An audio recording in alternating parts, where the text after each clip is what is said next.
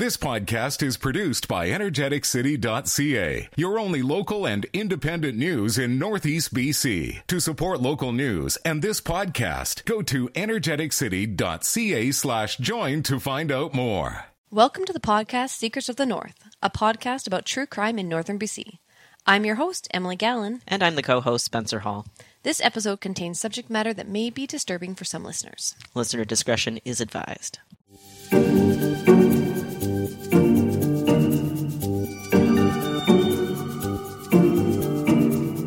All right, Spencer, you ready for episode 2?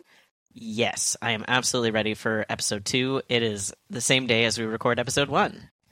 So you literally are here prepared. I am prepared. I feel like we're getting the hang of this. It might be the amount of wine I'm consuming, but I feel like we can only go up from here. Yeah, I mean, pretty much. I love it because Emily has currently ingested probably about half a bottle of wine, and then I feel bad, so I'm going to start ingesting some wine. I mean, what? My boss is listening. We are just drinking water, sir. I mean, we're doing nothing. We're bored.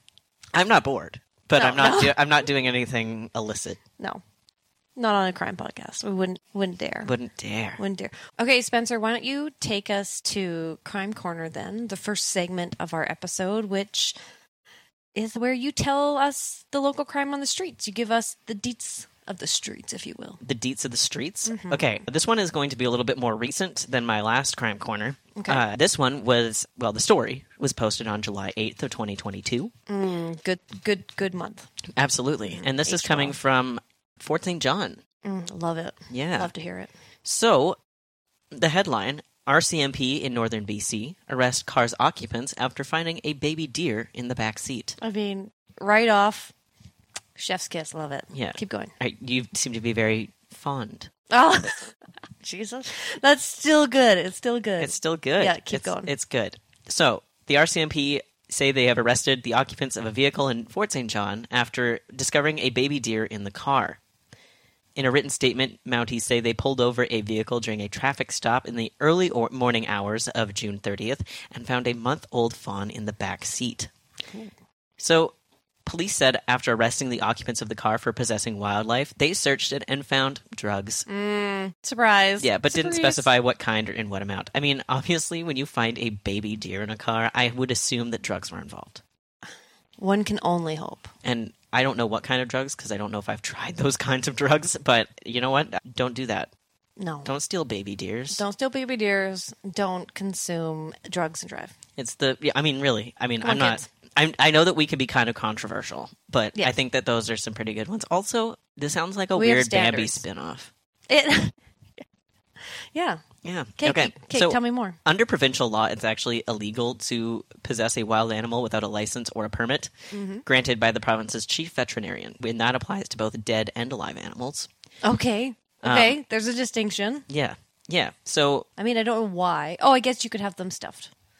I guess. So fawning season in BC is usually from May until early July, and that's when fawns kind of become more independent of their mothers. So maybe they just found a fawn and they're high on unspecified drugs and be like, we're going to rescue that fawn. They're like, oh, that fawn's trying to be independent. Let's shut it down. Yeah, shut it down. So the SPCA says if you spot a fawn that you think is orphaned, it's best to actually just leave the animal alone because it's normal for a doe to leave her offspring for an extended period of time to search for food. She's on that grind. She's trying to find food. Like, it's hard out there. She's an independent woman. She is. And they're not... they'll be okay. Let her be free. Also, I think you're not supposed to touch them. I don't, well... Because I think once they smell different, the mom's like, Or is that just cats? I don't know. No, there's no way. I always go through, just growing up on a farm and stuff like that, like my mom was always just like, just grew leave. up on a farm? I did, a goat farm. What? Where? In Terrace, BC. Okay. Yeah. Okay. Yeah, so, I mean, growing up, my mom was always a very fierce advocate of if you see a wild animal, it knows what it's doing. Okay. She knew her stuff. Yeah, well, sometimes. Okay. Usually. We'll get deeper into that next episode. Yeah, if she's listening, absolutely, my mom knew what she was talking about. Yeah, absolutely. Okay. And your grandma. So, my grandma's a saint. I love your grandma. I also love my grandma. So, if the animal appears injured and you see that a parent is dead, it recommends calling the Conservation Officer Service, and they can go pick up the deer and transfer it to a wildlife rehabilitation center. And the organization also cautioned against rescuing an injured adult deer, as it's difficult to keep them in a captive setting, and they're probably dangerous because they're large. So again, in that, either call the police or the conservation service in such a situation. But in the case of this deer, it was dehydrated and had a few digestive issues, probably because it was hanging out with people that were probably high on drugs, which I also dehydrated and have digestive issues when I hang out with people who are on drugs. Just kidding. But anyway, the RCMP in Fort St. John delivered the captive animal to the COS, or Conservation Officer Service, and then on July 1st, the provincial agency transferred it to the Rimrock Wildlife Rehabilitation Center in Dawson Creek, and now it is thriving. They have a conservation something or other in Dawson Creek? A wildlife rehabilitation center, yeah. I mean, if you think about it, there is a lot of wildlife in the center, or in this area, so it does make sense that there would be. That's cool. And this story, didn't it get big, like CBC or something? Yeah. So it's one of those stories where it's just like, oh, but also, huh. And they did have a really cute tagline and photo. That doesn't help. I mean, doesn't hurt it. Yeah, well, I mean, there's a very cute deer kissing a RCMP officer, and it's very cute. Yeah. It's a very cute fawn. But yeah, so he was dehydrated, the fawn, and had digestive issues, but rehabbed well. And yeah, that's the crime corner. Good. So no fawns were hurt in the making of that crime or the making of this episode? No. He was dehydrated and had some digestive issues, but I think those cleared up pretty quickly. I mean, who doesn't have those two things going on right now in their life? Right. Probably also you, because you've drank half a bottle of wine, but no judgment, just an observation. Observation. It's 5 p.m. Sure is. We've got this. It's 5 p.m. somewhere and here. And here and now, currently. Yes.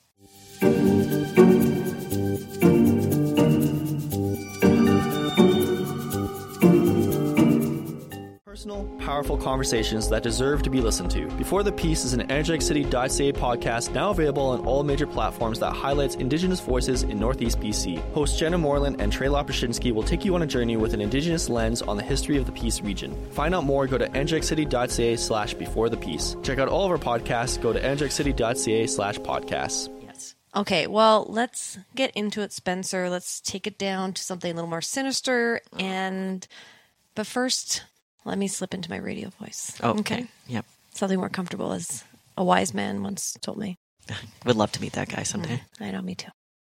Today's episode is going to take us back to a chilly October day in 1983, when two German tourists were traveling across Canada where they met their untimely demise.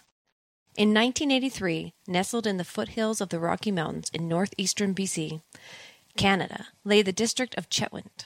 This land was home to the Beaver and Dene people who called their home Little Prairie. At the time, the district was seeing their population level out as the Peace Canyon Dam near the Bennett Dam and the opening of the natural gas and sulfur plant were winding down. These large projects had attracted workers from all over who had their minds set on steady work and money. When the projects winded down, some left to go back to their prospective homes, and some stayed on to become the part of a district's approximately 2,000 people. Okay, so essentially it would be like what's going to happen here pretty quickly. So like with Site C right now, we're seeing a large population increase here because of the Site C project, but these have now finished up, they've wrapped up, and now folks are off to the next thing. Mm-hmm. A lot of people came over from Eastern Canada as well. Okay. And basically the same thing. They're the transient community. Everybody's coming from all over for these big projects. Some leave at the end because they're just here to make money, and then some actually end up staying on. Mm-hmm. People came to the area not only for work, but to travel the Alaska Highway in northern BC. That was the case for Andrea Sherp and Bern Gork, who had their heart set on an adventure in the Great White North. Unfortunately, I couldn't find too many personal details on the victims, which is tragic because ideally we would really like to focus on them. Mm-hmm. And I definitely did do some searching, and I went on Ancestry, and I couldn't find anything. So Andrea Sherp was 22 years old and from Germany, and Bern Gork was 27 and an avid traveler. He had family that lived in Manitoba, Canada, and had visited before. After completing university, Bern was gifted this trip for his graduation, and he took along his fiancée, Andrea. Oh, see, so it sounds like they were just going to do like a lovely little like backpacking trip, and they were just like, "We're going to go see Canada." He's seen it already before.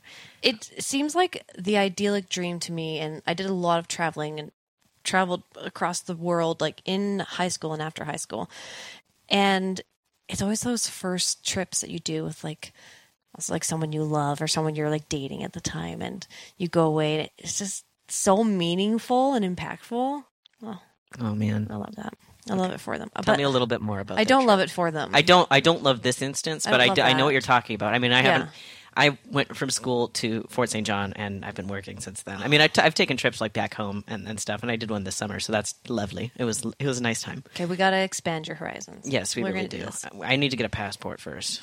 Yeah, so I should do that. Anyway, so tell me a little bit more about their trip. All right. So in August of 1983, the couple departed for Canada and made their way from Manitoba to Prince Rupert and then on to Alaska. They planned on traveling south to Vancouver next to grab a flight back home to Germany, which was booked for October 6th. They had planned on hitchhiking the whole way and living out of their backpacks. All right, Spencer, take me back to geography class, which I did get an A in. Okay. Oddly enough. Do I know geography? No, I know nothing about it. Does that make sense for a route? Well, he had family in Manitoba, so that makes sense. And then Prince Rupert, yeah, you can take that. So there's just ferries that you would take, and then if you're backpacking, it makes sense. You just walk onto the ferry, and it's still cheap now. So I imagine back in 1983, they paid like $4 or whatever. Don't quote me on that. I don't know what the price was, but it's a very financially efficient way of traveling. And hitchhiking, I mean, I don't know.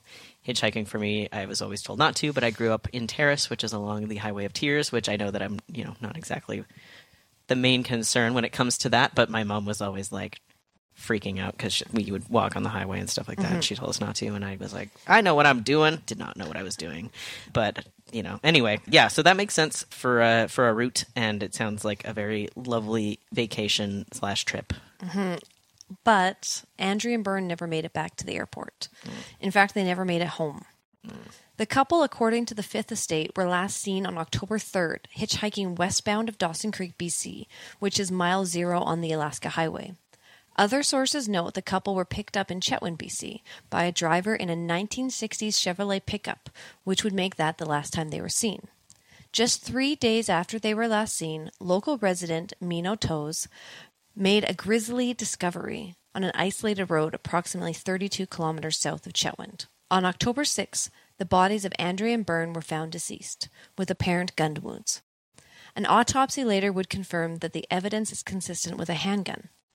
On the day they should have been flying home, the police were still in the process of identifying their bodies, and it would take approximately 10 days to identify the pair using forensic dentistry and communication with Interpol.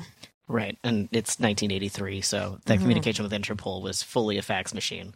When I was watching the documentary by the Fifth Estate, the stepmother, actually, of Byrne was speaking, and she said that they didn't even know that obviously they didn't even know that they'd been missing for a long time, and it was pretty traumatic when they got the phone call. I would imagine so, yeah. Yes. I also want to point out that, this is 1983, and someone of a town of 2,000 people is driving a 1960s Chevrolet pickup. So I would think that, I don't know what what people were driving back then. I don't know if that was very, common. Like a noticeable, like having a 20-year-old vehicle noticeable. Yeah. So I don't know, but that's interesting to me because I would think that not a lot of people would own, especially, well, not now they wouldn't, but I don't know how many people would have owned a 1960s pickup. Although, if you're in a farming community, true, pickups probably were the mode of transportation. Oh yeah, but I don't know how common it was, or if because they've just if you think about it, they've just had a big economic boom. You would think, like we're seeing now, you would think that you would see a lot of 1980s pickups. Or at least that's my thought. So I don't know how common it was. Back at the crime scene, according to CBC News, Sergeant Cunningham finds a pair of bloody jeans that were discarded at Mount Lemeray disposal site on Highway 97, just south of where the bodies were found. Future forensics would confirm that these pants had the blood of the victims and possibly 3 other people's DNA. That's a lot of DNA for a pair of pants. That's a lot of DNA for a pair of pants, but remember that they were also hitchhiking, and so they could have picked up a lot of other Actually, no, not transfer DNA in this point because we're talking in the 80s. But right, so there's a possibility of picking other people's DNA up along the way. Okay, and who's Sergeant Cunningham? He is listed in CBC News as maybe the lead investigator. Okay. Yeah. He's with the RCMP. Yes. Okay. What Sergeant Cunningham didn't find was the victim's possessions. Witnesses reported to the police that they had seen the couple with their camping gear on October 3rd. So was theft a possible motive? Among those items stolen were German passport number D3900872, green low backpack with a hole in the bottom from an Edelweiss flower patch, a daily diary written in German, and an oval brooch engraved with leaves that was approximately 1 centimeter in diameter. Okay. The list of property belongings we're going to post on to our Instagram after the show as well, and social media. Right. So they're thinking that maybe theft was a possible motive. Also, Edelweiss flower patch always reminds me of The Sound of Music, but also Yes. it's a really beautiful flower. I'll post a picture of that on our Instagram. Yeah, we could. It reminds me not of Germany, but of Switzerland. Austria? Austria. Where did they do The Sound of Music? That's Austria. Yeah, okay, then that's exactly Okay. what that reminds me of. Switzerland. I've been there. While the police were starting their investigation, little did they know Andrea's traveler's checks were being continually cashed south of Chetwynd to buy gasoline at various gas stations. The same 1960 Chevy truck that was last seen with the couple was spotted in Prince George, McLeese Lake, Lac La Hache, and 100 Mile House. Thankfully, those who spotted the truck and driver painted a picture of the suspect for the local RCMP. Ooh. They described the driver as being a male, around 40, Caucasian, straight collared length brown hair. He was approximately 5'9" and 190 pounds, and he walked with slumped shoulders. The suspect wore a long-sleeved green dark shirt, jeans, and dark pants, a dark hunter-style cap with fold-up ear flaps, and a vest.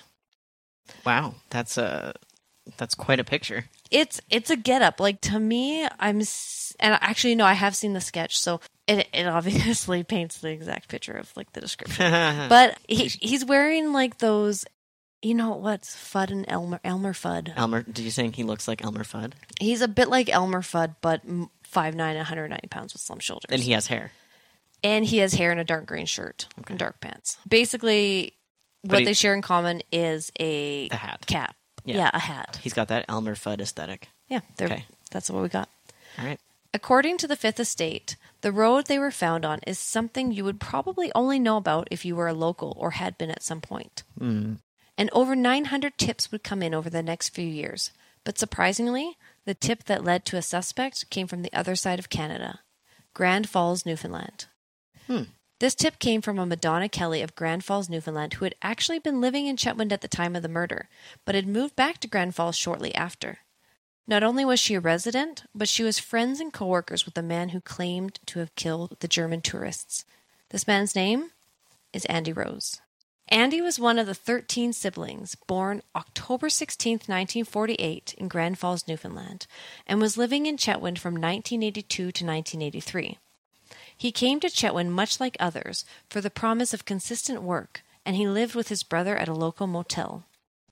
He didn't stay long in Chetwynd, and actually left a few weeks after the murders took place, and headed to Courtenay, BC to find work. Isn't that odd, Spencer, that he went to Courtenay after the murders took place, and you would kind of take that same route if you were going from Chetwynd to Vancouver Island, wouldn't you, as the traveler's checks were cashed? Yeah, so you would go to Prince George and then Lac La Hache and all that good stuff. Yeah, that is interesting. I don't know if I really had thought of, well, I mean, I hadn't thought about it because I only learned about it a very short time ago, but yeah, that is interesting. So yeah, that is odd. Well, who is Andy Rose to Madonna Kelly, and what exactly did he tell her? Andy and Madonna may have met in July or August while they were both working on a local sod farm. After Madonna returned to Newfoundland, she told her roommate about Andy, unaware that her roommate was actually an undercover police informant. What? Yes. It wasn't until April of 1989, when Madonna was speaking with the police informant, her roommate, that this information came to light. Like a prayer. Like a prayer. That's such a good song. That's a good one. Madonna tells a police informant that early on October 3rd or 4th, Andy came to her trailer covered in blood, saying that he had just killed 2 people, 2 German hikers. He said he blew their heads off and ditched them. This wasn't until April of 1989. So just to be clear for the listeners, timeline, she told the police informant in April of 1989. Yes. Okay. So the murders happened in 83, and then she told the police informant about the confession in 1989. Okay, here's my thing, and it's one thing that I find happens a lot in true crime stories, is that these people come up and say, hey, this person came to me covered in blood and said they killed somebody. Maybe I'm a narc, I don't know. But if that ever happened, like if my partner came home, like I love my partner, but if my partner came home and was covered in blood and was like, hey, I just killed 2 tourists or whatever, I'm sorry, I'm calling the police. Like, I then fear for my own safety, but also I'm like, well, you've killed 2 other people. Like, who's to say? Well, the fact about this matter, I think we're going to get into it a little bit, but she could have been complacent, kind of compliant at the time, and then still she had gotten away. Like, she left Chetwynd right afterwards, right? Right. And had moved back to Newfoundland. She took that oval brooch and she ran. Yeah, so she did have time. Well, hopefully not. I hope not. No, sorry, Yeah. I'm not trying to accuse Madonna of anything. No. She was never. Non-spoiler alert. Madonna is not a suspect and was never listed as a suspect. Don't DM us or sue us. Please don't. But also, do you ever think about saying that? Like, I'm always aghast by people, like everyday people that are named Madonna. I'm always entertained when people say aghast. That's fair. What about flabbergasted? That's also a great word. What about titillated or Twitter baited? I don't know if I've ever heard Twitter baited. That sounds like something that is... If you're Twitter baited, you're in love. Oh. Like Bandy. Okay, so you're Bambi, not... you're not- Bambi. Bambi? Bambi, like the deer. Okay. Yeah, Bambi. It's- In the movie Bambi, they were Twitter baited. Oh, I just thought that just sounds like you've been doom scrolling and then you found a thing that was set as a trap for you. But I also need to get off the internet. I apparently need to get on the internet. I don't know what doom scrolling is. Doom scrolling? Oh, so it's one thing that came kind of into the light like during COVID or like the pandemic, where it's like doom scrolling, where you're like, oh my gosh, the world is falling apart. You just keep scrolling down your social media feed. That's doom scrolling. Oh, that's like the story, because it's just sad. It's upsetting for sure. So Madonna, she confided in this roommate who was the police informant, and she said that when Andy Rose came to her, his eyes were bulging and he looked paranoid. Does Madonna know that her roommate is a police informant at this point? I don't think so. Okay. No. She's on record saying that he threatened, as in Andy Rose, threatened to kill her and her son if she told anyone. Okay. He said, if you tell anyone, I will kill you and Michael. I will kill him first and you after. Okay, well, that would explain why she didn't go to the police initially. Yes, exactly. But Full also, circle, here we go. That's some full psychopath behavior when you're like, I've already planned the order in which I'm going to kill you, and I'm going to kill your son first. Madonna said as soon as she had the money, she left for Newfoundland, but did not call the police. This led to Madonna giving the police a statement in relation to the murders of the German tourists on August 17th, 1989. The Fifth Estate has a recording of the phone call between Madonna and Andy. He totally denies that he had told her anything, and even questions how could he have shot someone when he couldn't even afford to get a gun. Okay, so this is what bugs me about that. It's not, I would never kill somebody, 2 innocent hikers, or I'd never do something like that. It was like, it's all logistics, where it's like, well, I didn't even have a gun. Like, that's just... He could have been a logical thinker. Okay, maybe. Just the benefit of the doubt here. For sure. And I did listen to this recording, but yeah, he did. He said those exact same things. He goes, what did he say? Something like, he can't even afford to do his laundry, so how can he afford to get a gun? Yeah, that's weird. I mean, maybe logical thinker, like you pointed out, but I just don't... That's an odd way to say that I'm not guilty. Yeah, and I mean, we don't have time to get into it, maybe on an off episode, but about confessions. False confessions, coerced confessions, like the list goes on. But yeah, at the end of the day, Andy Rose did confess. To her, at least. Allegedly. Allegedly, yes. Yeah, he allegedly confessed to Madonna Kelly, who then did report it to the police informant. Like 6 years later. Yes. Yeah, okay. Okay. The information that she gave police was compelling, but not a slam dunk. They needed more if they were going to try and convict. So on September 7th, Madonna went undercover to try and obtain a secretly recorded conversation. She was to call Andy at his work at Sundance, Manitoba, and participate in a recording that Andy was unaware of. Andy denied being involved in the murder of the 2 German tourists. In fact, the only time Andy spent with law enforcement was one night in a drunk tank. And when she questioned him, he stated, "No way, Madonna. I'm no effing murderer. I may be a lush, but I ain't no effing murderer." I think you can just say fucking. Fucking. "No way, Madonna. I'm not no fucking murderer. I may be a lush, but I ain't no fucking murderer." There you go. They're nice. Later on, Andy would tell a story of a nosebleed that resulted from a drunken fight and headed to Madonna's that night, stating he may have been joking offhandedly, but it was only the booze talking. Nonetheless, he was arrested in Manitoba in September 1989. Okay. Here's my question. Ask me. I don't know if you have seen pictures of the jeans, but how much blood... Yeah, I've seen some splatter photo, but it could have been a... Do you think it could have been a nosebleed? Well, I mean, the photo itself could have just been a reenactment. I don't know if it was the actual photo. See, that's odd. I mean, you could have made it... Maybe he had a very dark sense of humor and saw this case in the headlines and was like, I don't know. That's it wouldn't weird. have even been in the headlines. Because it hadn't happened yet. Yeah. Okay, yeah, that's weird. So why... And, I mean, unless this woman did have some sort of reason to say so or have a vendetta against it, but we're going to get to it. Well, I did on one article that I read, it said that they were dating. Okay, so but maybe... on all the others, it had said friend. Okay, well, I've been there.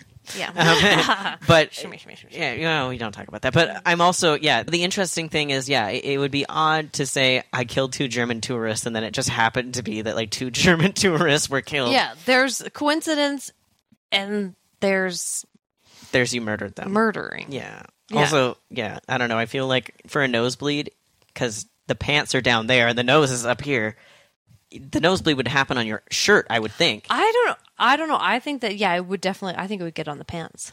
You think so? Yeah, and noses do bleed a lot. And eventually I'm actually going to cover a case that involves a nosebleed as well. Ooh, interest. Stay tuned for that hot nose action. Yes, stay tuned for it. Okay. Well, regardless, though, Spencer, Andy's going to spend the next 12 years in and out of court and prison. Okay. So in 1991, he was convicted of 2 counts of second-degree murder in relation to Andrea and Byrne, which he appealed successfully in 1992. Okay. This is where it gets kind of confusing and wild. He was then reconvicted in 1994 during the next court proceedings. And while he was incarcerated, new evidence came to light. Not only did someone else come forward with a confession, but the DNA found on the bloody jeans near the scene of the crime was tested. Right, because it was now at that point where they could DNA test Yes. them. Okay. The test came back, and Andy Rose's DNA was not found on the jeans. Andy was let out on parole while he awaited another trial, and this time the trial was set for 2001. Okay.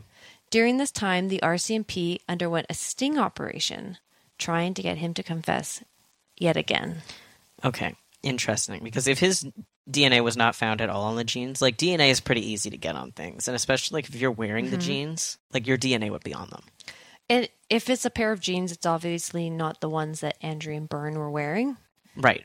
Right? It's obviously a third party, the perpetrator, and I believe they had already said they had Andrea and Byrne's DNA on them, and then possibly 3 others. So these are the killer's pants. The RCMP says this isn't like Byrne's pants, or because why else would you discard them, right? Good point. Yeah. Yeah. Okay.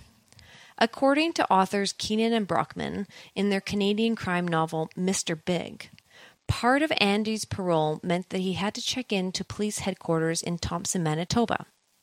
This is where the sting operation known as Mr. Big all began. An undercover agent was waiting for Andy outside the police station and tasked with befriending him.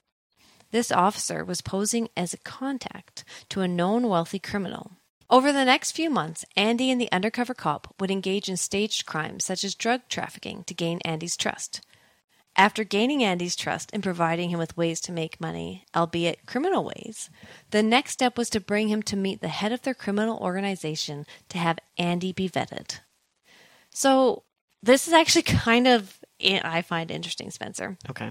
I actually met a guy on a plane one time who participated in an undercover Mr. Big operation. Okay, so these are like, it's not just a one-off. So like the RCMP uses this exact scenario in multiple arrests and convictions. It's definitely was mentioned in some of my criminology courses in university.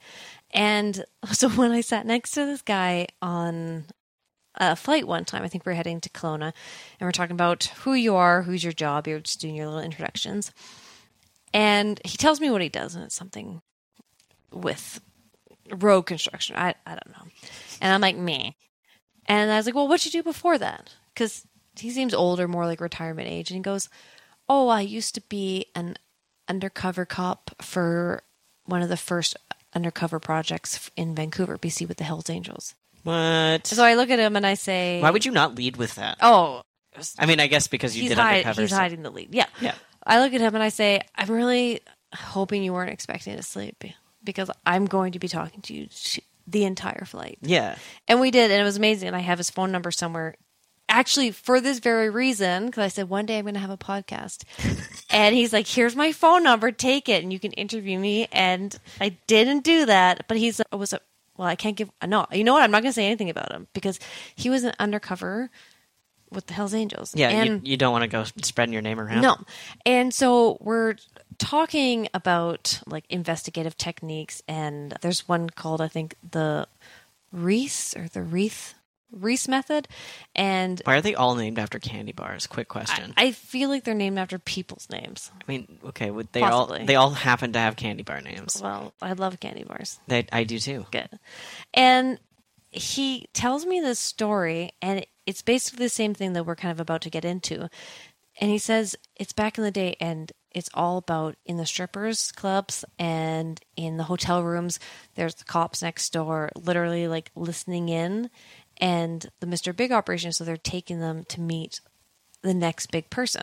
Typically, they will gain the suspect's trust and have them commit minor crimes that are staged, and then offer a full-time gig to the suspect within their crime organization. The catch is that they will need to meet the main boss, aka Mr. Big.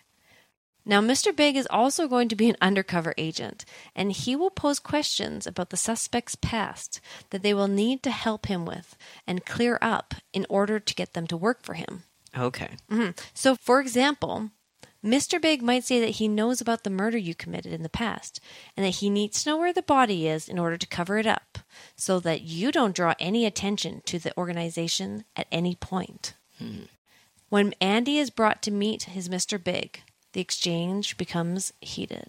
I would like to note that this is a reenactment done. We don't have the addition, like the original audio. So what you're about to hear is a reenactment. And that being said, take it away. What you are about to hear contains approximately 132 swear words. Yeah, take it away. There are a lot of swears. Yeah, that's a lie. That's a fucking lie right off the bat. Because everything I fucking found out about it, the evidence is all fucking there that you did it. They convicted you twice on the fucking thing. They can convict you a third time. Listen, I don't give a fuck. I do not lie to you. Even after all that, the police persisted and supplied Andy with copious amounts of liquor until finally that night Andy would eventually confess, according to Keenan and Brockman, stating, Well, we'll go with that I did it, okay? So I'm going to say that if at any point somebody supplied me with copious amounts of liquor and then kept swearing and yelling at me, I would probably just tell them whatever they want so they would stop swearing and yelling at me. I think when you're supplied with copious amounts of liquor, who knows what else, you do a lot of things that you wouldn't normally do. Yeah, so I mean, I personally, I don't really think that this would hold up.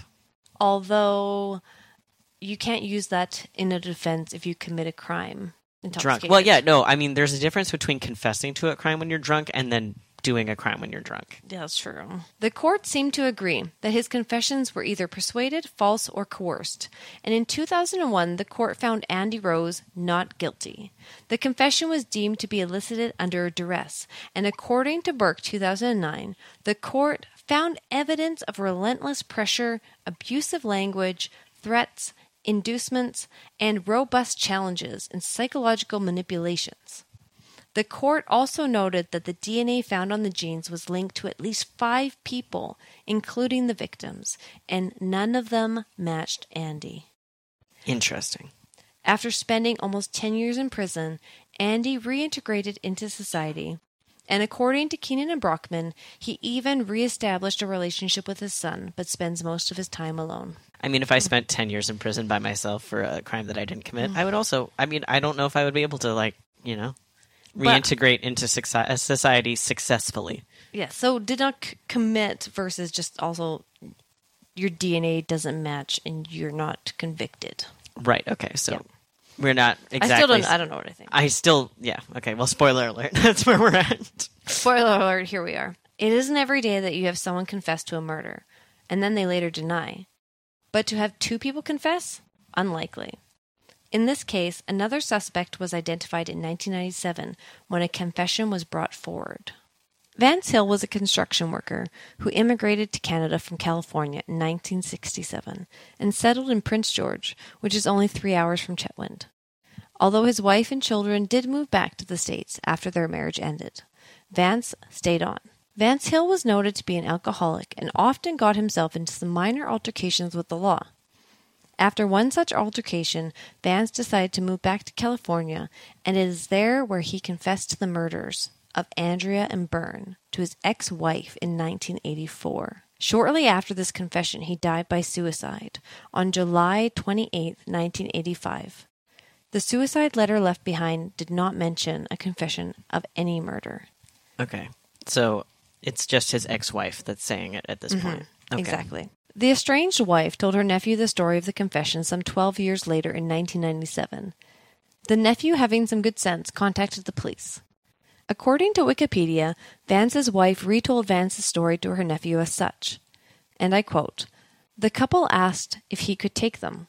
He agreed. He began to harass the woman. When her friend protested, he stopped the pickup. They got out and began to argue. He reached into the pickup, took out the rifle, and shot him. The woman screamed and did not want to shut up. He said he also had to kill her." Okay, let's stop there. That's dark. Yeah, no, that's really dark.